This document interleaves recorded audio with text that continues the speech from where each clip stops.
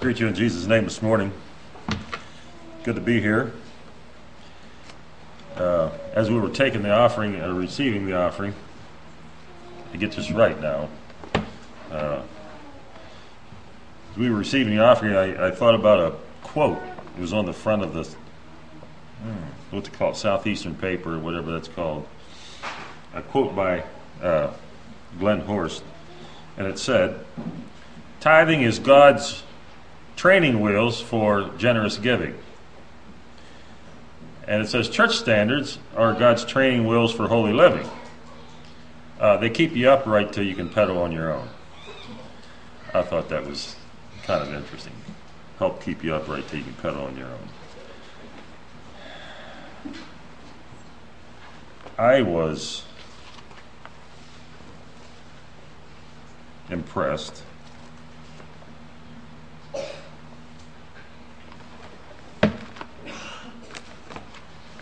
with the song we just sung.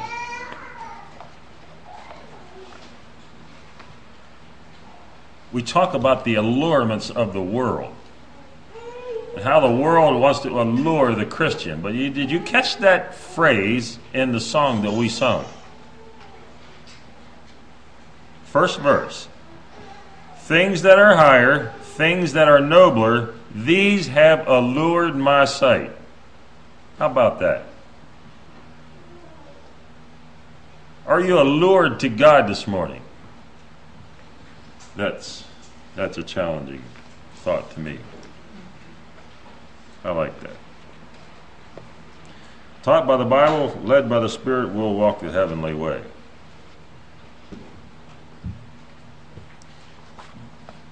I counted this morning.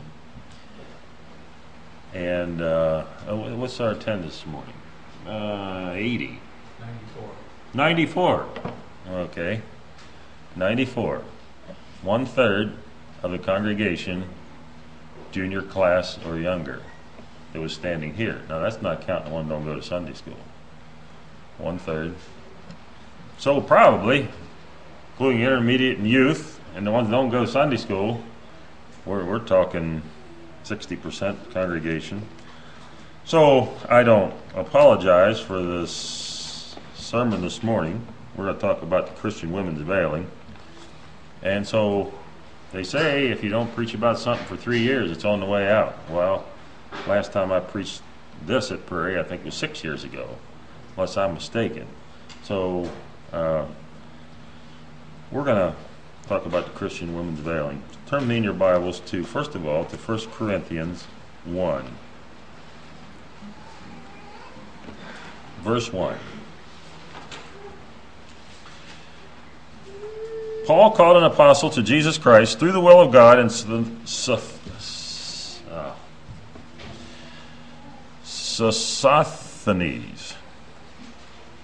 No.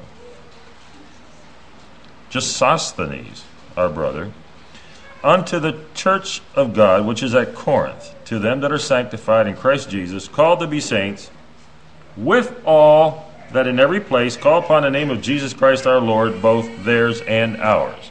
So this was written formally to the Corinthians. Informally, we could say the first epistle of Paul the Apostle to the Prairians. So it said, Corinthians and everybody else. So just thought I'd point that out before we started.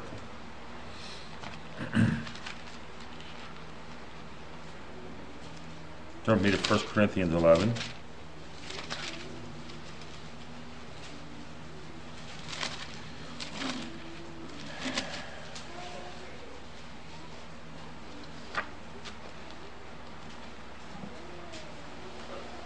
I'll be preaching out of the Word of God this morning, but if you want to read a couple interesting books, one of them is Symbols of Divine Order in the Church by Sanford Shank and Sanford Shetler and J. Ward Shank. Ornaments of a Spirit is another interesting book on the subject.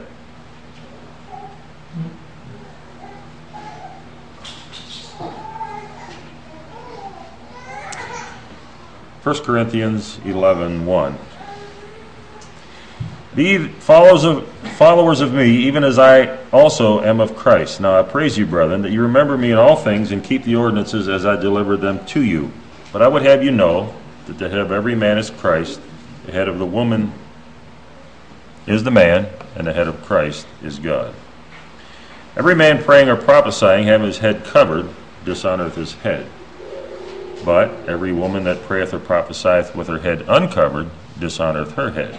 For that is even all one, as if she were shaven. For if a woman be not covered, let her also be shorn. But if it be a shame for a woman to be shorn or shaven, let her be covered. For a man indeed ought not to cover his head, for as much as he is the image and glory of God, but the woman is the glory of the man. For the man is not of the woman, but the woman of the man. Neither was the man created for the woman, but the woman for the man. For this cause ought the woman to have power on her head because of the angels. Nevertheless, neither is a man without the woman, neither the woman without the man in the Lord. For as the woman is of the man, even so is the man also by the woman, but all things of God. Judge in yourself. Is it comely that a woman pray unto God uncovered? Doth not even nature itself teach you that if a man have long hair, it is a shame unto him? But if a woman have long hair, it is a glory to her, for her hair is given her for a covering. But if any man seem to be contentious, we have no such custom, neither the churches of God. I don't know that there's, well, put it this way. In the professing Christian churches, very few take this seriously. It's generally disobeyed or ignored or misinterpreted. In the book Ornaments of a Spirit, the writer pointed out, and I didn't know this before, but basically the veiling among Christian churches disappeared in the Roaring '20s. I'm not sure what all happened in the Roaring '20s, but a lot of things changed in the Roaring '20s. I do remember one time, I'm talking about how much things have changed. I believe it was 1900. If a lady was on the beach without hose on, she could be arrested in 1900 for nudity. We live in a dramatically different culture. The writer there also said that the women kind of substituted hats for a long time. I remember as a young boy going to town, we'd go through town to get to church, and the ladies would be standing outside the church and they had their hats on, and particularly on Easter Day, outrageous hats that they wore to church.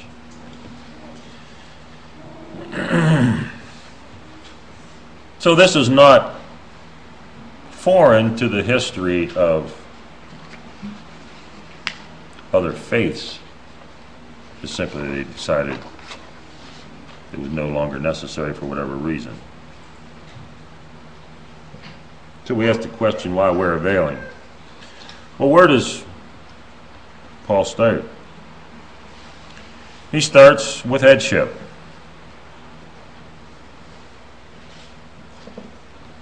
The reason to wear a veiling or not to wear a veiling, depending on what gender you are, has to do with headship.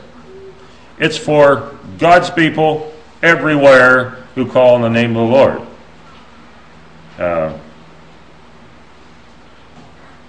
One thing is very interesting, and I think God did this on purpose. that if you go from the middle of 1 Corinthians 11 as they end up on the teaching of the veiling, where do they go? Where did Paul go next? Right into communion.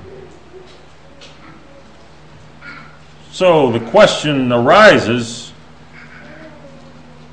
why is one generally neglected, another generally accepted?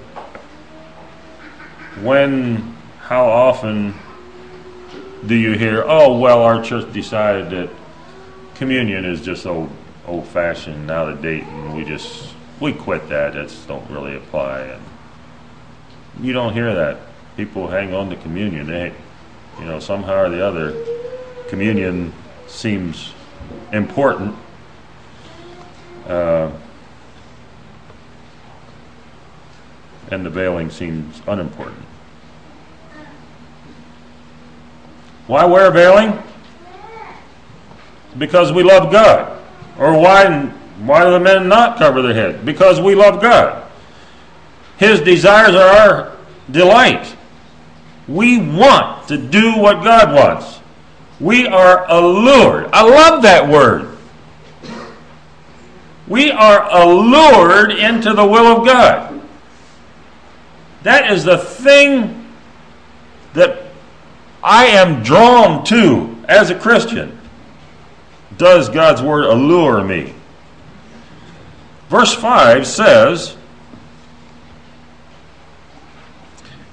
that it makes the veiling on the woman and the lack of veiling on the men makes prayer valid. If a woman prays with her head uncovered, she dishonoreth her head. Now God he's talking about headship here.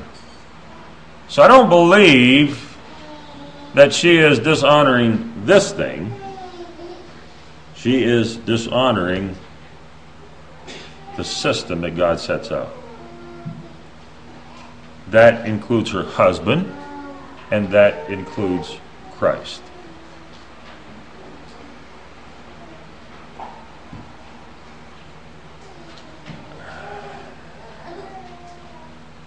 That's serious business.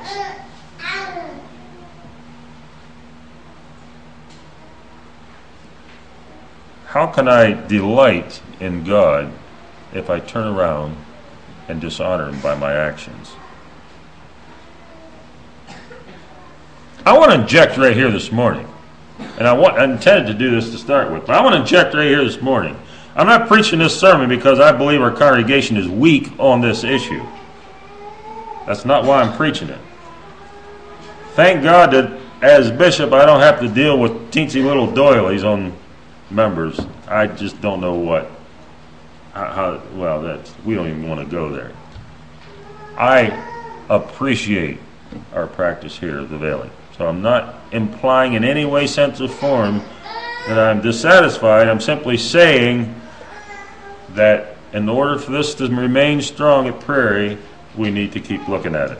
And so, I commend our congregation very highly for our practice. I do not want that to be misconstrued in any way, shape, or form. Number 5, why do I need to honor God's headship, be veiled? I believe this morning, and in my own experience, and I believe I've viewed it in other people's experience, that if we come to a place where we say, God, I'm not going to do what you want me to do, I believe we're stuck right there.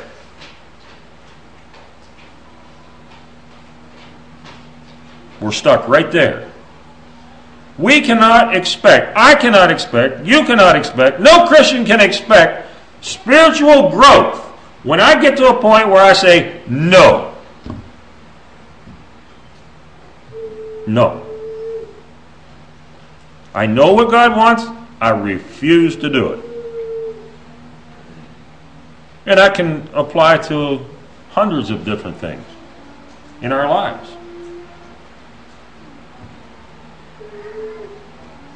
If I want to grow spiritually, then I need to do what I know God's will is. I need to do that.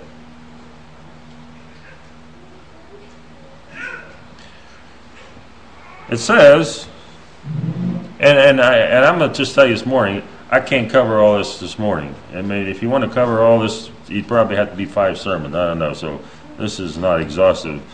But also it says in here, because of the angels, for this cause, ought the woman to have power on her head because of the angels. There's power there.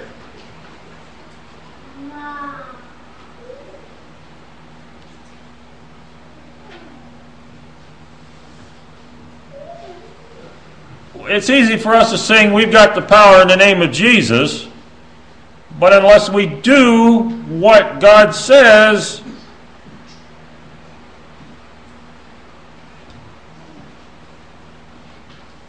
how can we declare to the angels, and I don't know what all's involved here, but I believe there is a declaration to all angels when a woman's veiled. All of them. Good ones, bad ones. A declaration that I am allured to God's plan for my life.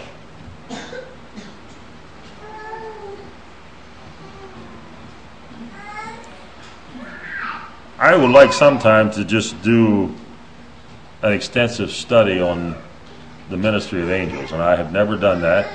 I have heard Brother Homer Miller, I believe, which is passed on to his eternal reward, and he is witnessing the angels, had a series, I think, of 4 or 5, 6 messages on angels. I'd love to hear that. What all they do. Angelic protection. By good angels, angelic protection from evil.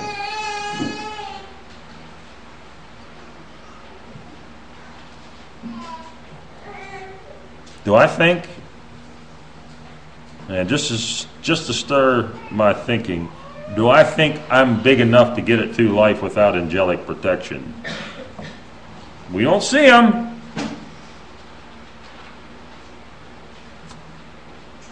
Now, my wife's dad said he saw one.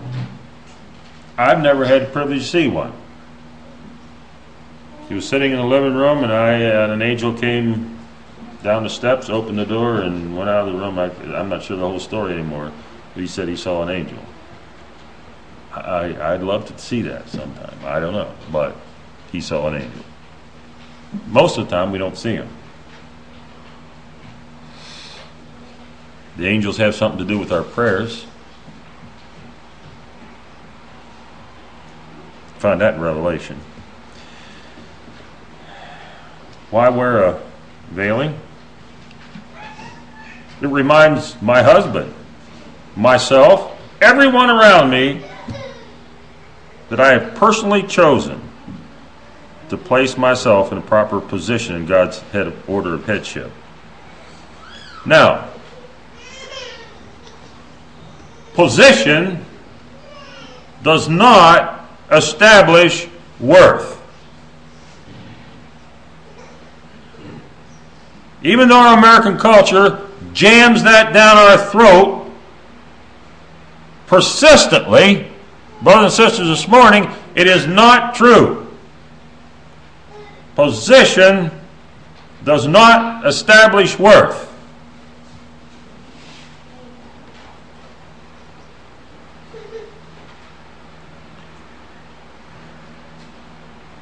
Someone has said, if you're not the lead dog, the scenery never changes. Well, first of all, we're not a dog team. However, the point is, in a dog team, is that everybody's pulling. Right? It doesn't matter where you are. I read recently, and this was from a secular viewpoint, actually I guess it was taken from a management seminar or whatever, the quote that rank does not confer privilege nor give power. It imposes responsibility.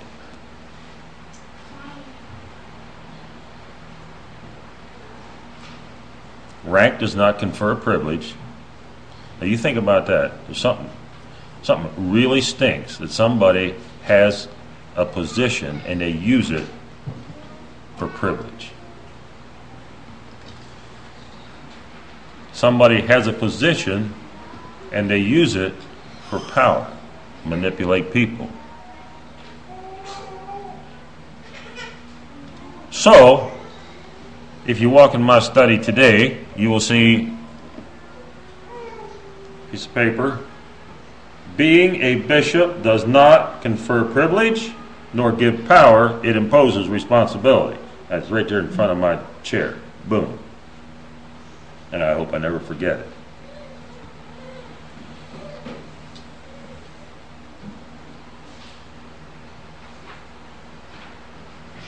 You know, if we vie for position, we are automatically violating a godly principle. Automatically. If someone, and I'll just put it very bluntly, if somebody wants to be a preacher, they automatically disqualify themselves. Because God said He appoints in the church. He appoints in the church. I heard one time they was taking votes for a minister, and this brother came in and he nominated himself.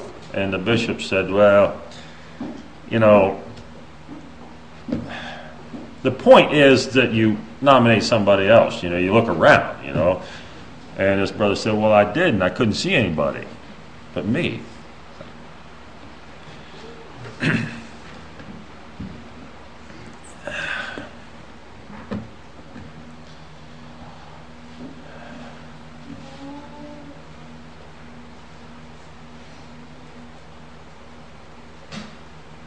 God, when He created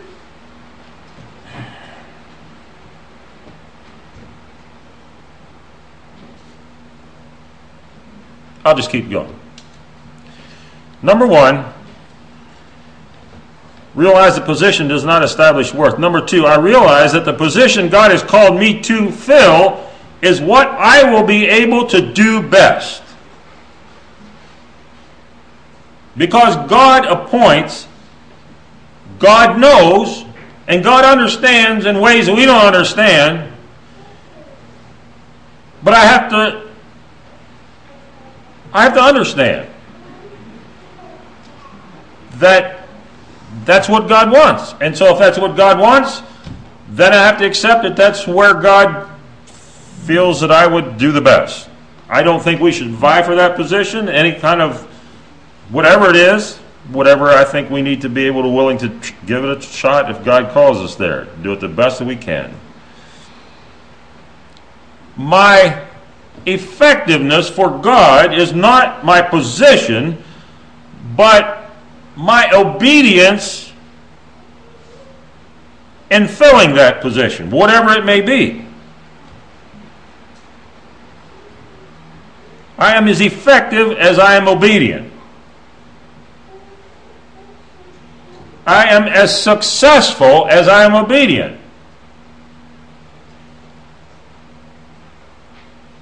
The title is almost beside the point, because Jesus said, if you want to be great, you got to be the least. And so maybe the greatest one has the title, the least one don't, but Jesus said,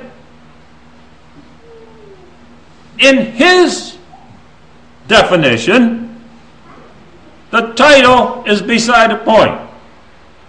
When it comes to success in the eyes of God, is whether you're obedient, whether you're committed. And I have to realize that my fulfillment is going to come from accepting God's decisions as to where He placed me in divine order. And there's one thing for certain, that none of us are at the top.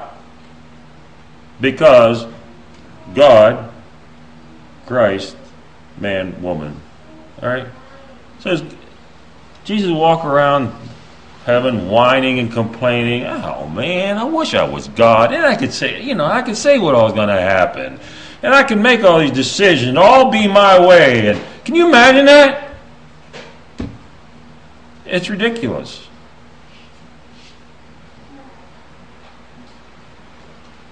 Would we ever want to? I hope not. So, God has His order of grace, and He had His order of government. Because I am in whatever position God has placed me in, we are equal in grace. Different in government. If an organization, it doesn't matter what organization there are, if it's going to be effective, it must have government. Yeah, there has to be a boss at General Mills. There has to be a boss at your local tire shop. There has to be a boss, whatever. There has to be workers. There has to be people, and they need to respect each other. They need to work together. They need to help each other. They need to do all the things that make things work, and that's the way it is in the church. G. Campbell Morgan wrote, "When two persons cooperate, efficiency demands that one assume leadership, and the Godhead has mutually agreed that the Father shall do so.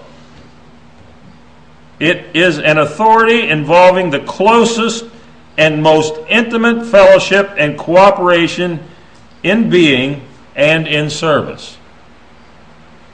So, in order for the Godhead to cooperate, in order for them to become close together, in order for them to be effective and leading the Church of Jesus Christ, they must embrace government. In order for the church to be effective, in order for the family to be effective, we must embrace government. All you need is a church full of people that everybody thinks they have to be the preacher, or they have to be the Sunday school superintendent, or whatever, some kind of position, and you got chaos on your hand. If you have a home where the mom and the dad both think they need to run the whole thing, make all the decisions themselves, you got chaos on your hands. Our bishop in Ohio said, "I have never seen a home where the mom ran the home and the children were not confused. I've never seen it. It will always happen." When God's order of government is discarded, the children will always suffer. And that's the way it is in the church.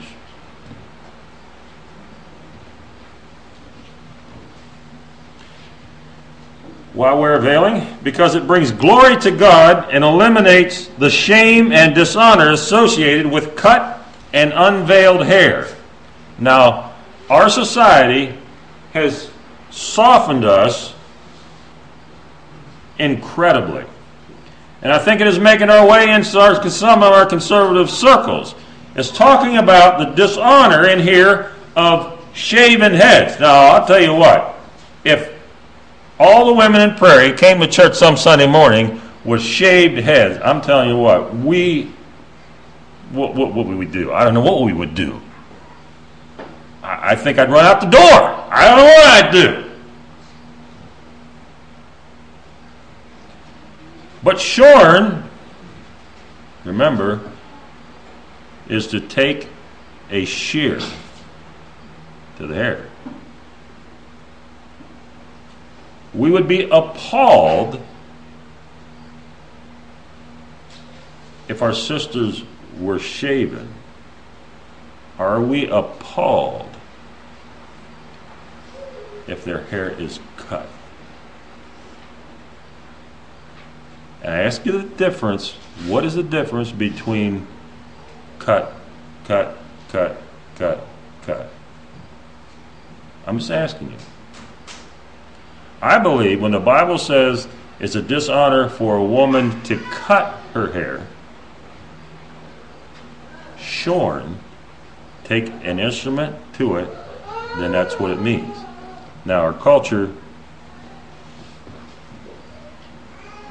if you see a lady with long hair, I mean long hair down to their knees, that it's just like very, I mean, actually natural length uncut hair in our culture is extremely rare. It is extremely rare.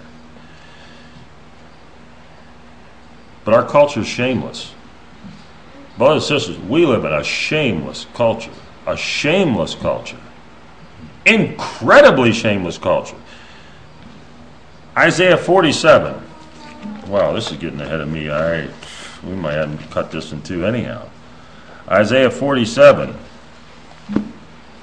Come down and sit in the dust, O virgin daughter of Babylon. Sit on the ground, there is no throne, O daughter of the Chaldeans, for thou shalt no more be called tender and delicate. Take the millstones and grind meal. Uncover thy locks, make bare the leg, uncover the thigh, pass over the rivers. Thy nakedness shall be uncovered, yea, thy shame shall be seen. I will take vengeance, and I will not meet thee as a man. The Bible, if I understand this, in the Old Testament at least, equated removing the veil with exposure of the leg. And it also says that they are come down to that point. They are come down to that. And we are so softened to cut hair and bare leg in our culture that we get numb. I don't know, maybe not numb. I don't think that's the case. To such nudity and shamelessness in our culture.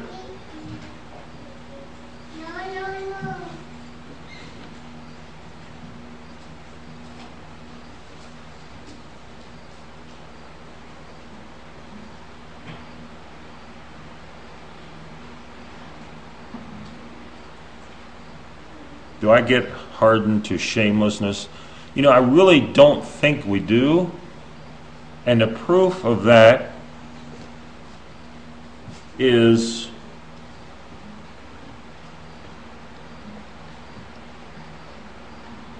the problem that arises occasionally, and maybe more than occasionally in some of our conservative circles, with pornography.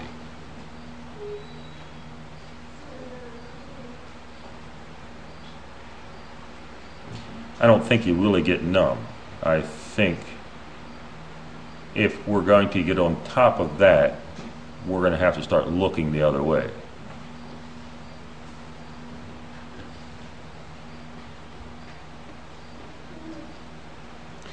And so, being veiled,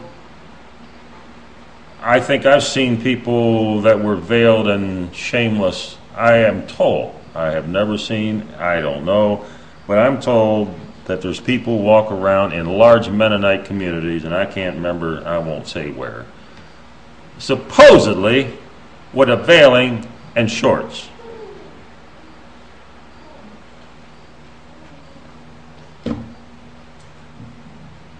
I don't know. That's beyond belief. Why? I don't know.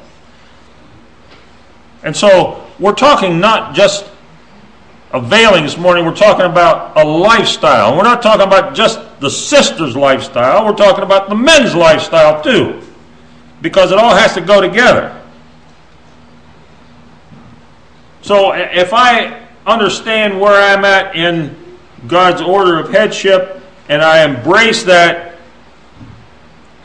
then that in itself is going to promote purity, it's going to promote dignity, it's going to promote proper values, and it will be in the interest of womanhood in general. I just don't understand how, in the minds of our culture, that womanhood is promoted by promiscuity and nudity and disregard of God's principles, and somehow or the other, this freedom makes them feel good. I don't understand that. When God clearly says, and it is, you don't have to have your eyes open very far to understand that all this degrades women. I mean, seriously degrades women. To an object of lust and whatever. I'll just stop right there. You know what I'm talking about.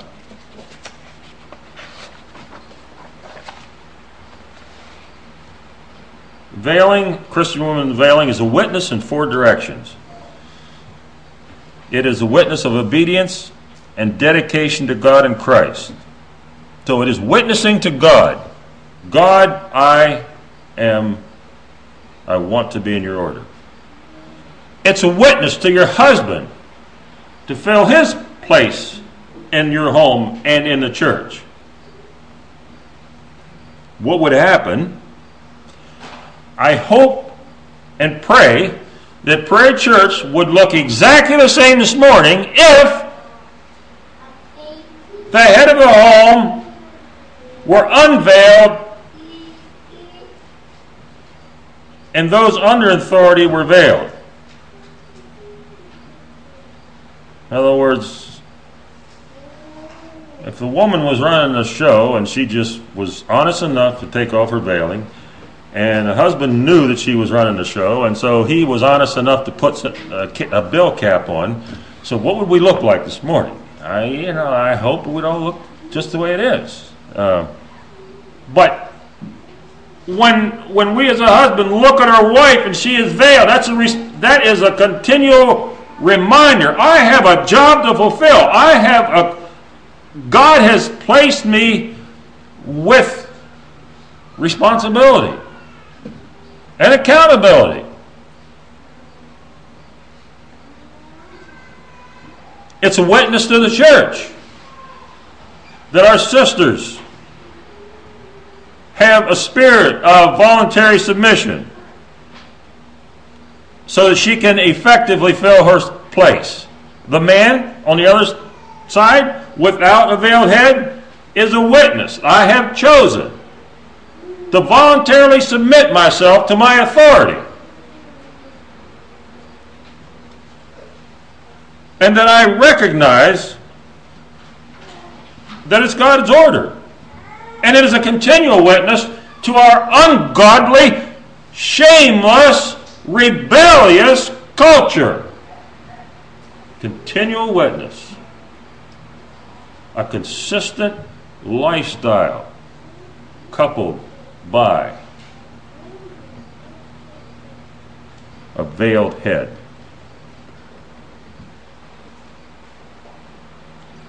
It's a constant reminder to those in authority to protect and respect. And like I say,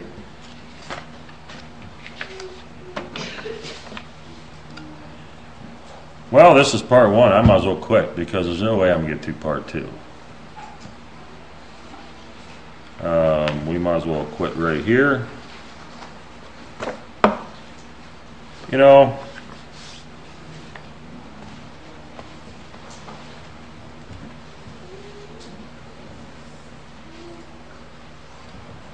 I think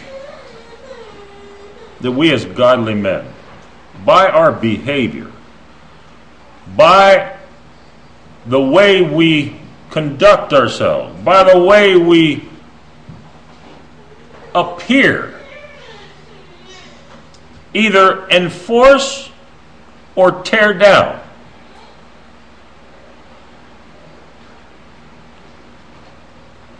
In other words, if getting very practical, if my wife appeared the way she here this morning and I went to town, she was dressing like that, and and I had t-shirt on and patch pocket pants and sideburns down to here and walking along, and somebody, they're thinking, yeah, it must be Amish, and it must be his driver or something. I don't know what, but you follow what I'm saying? You know, if I absolutely make no appearance of being a Christian, like after a while the wife's going to say, well, you know, husband, he don't, you know, he's got long hair and he's got whatever, and why should I stick out like a sore thumb? You know?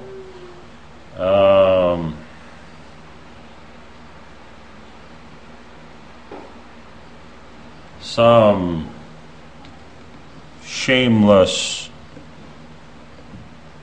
partially naked woman walks by and your wife sees your eyes following her.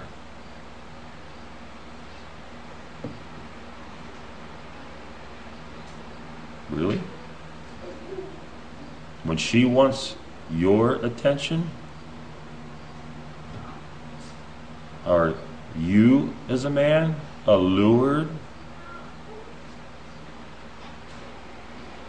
Where you're letting her out on an island?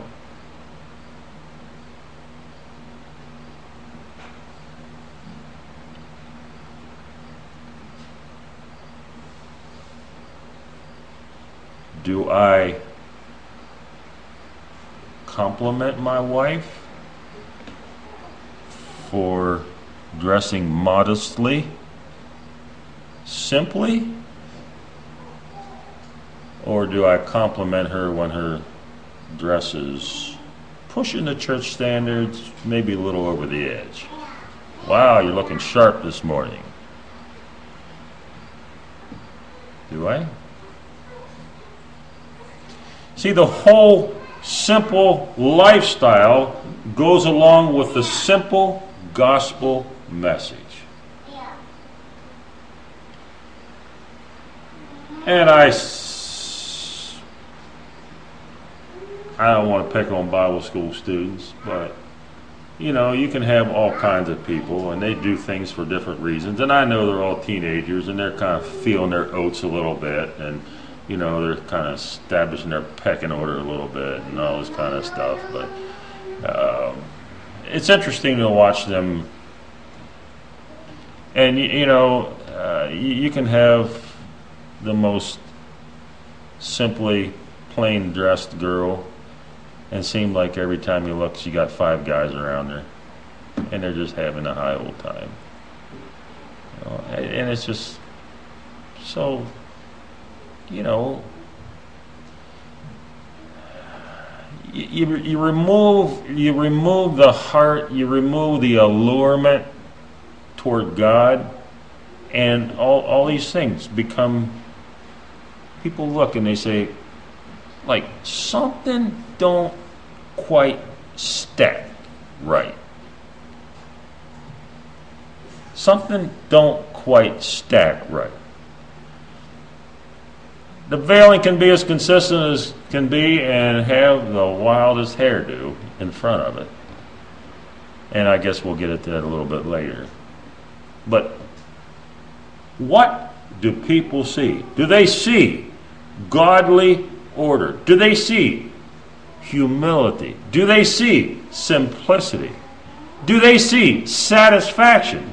Do they see happiness? Do they see... What are they seeing in your life, in my life? What are we reinforcing?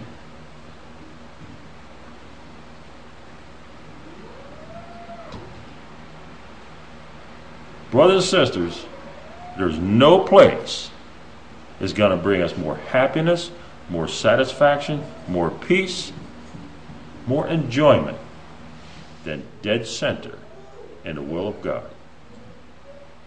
And that's where I want to be this morning, and I'm sure that's where you want to be.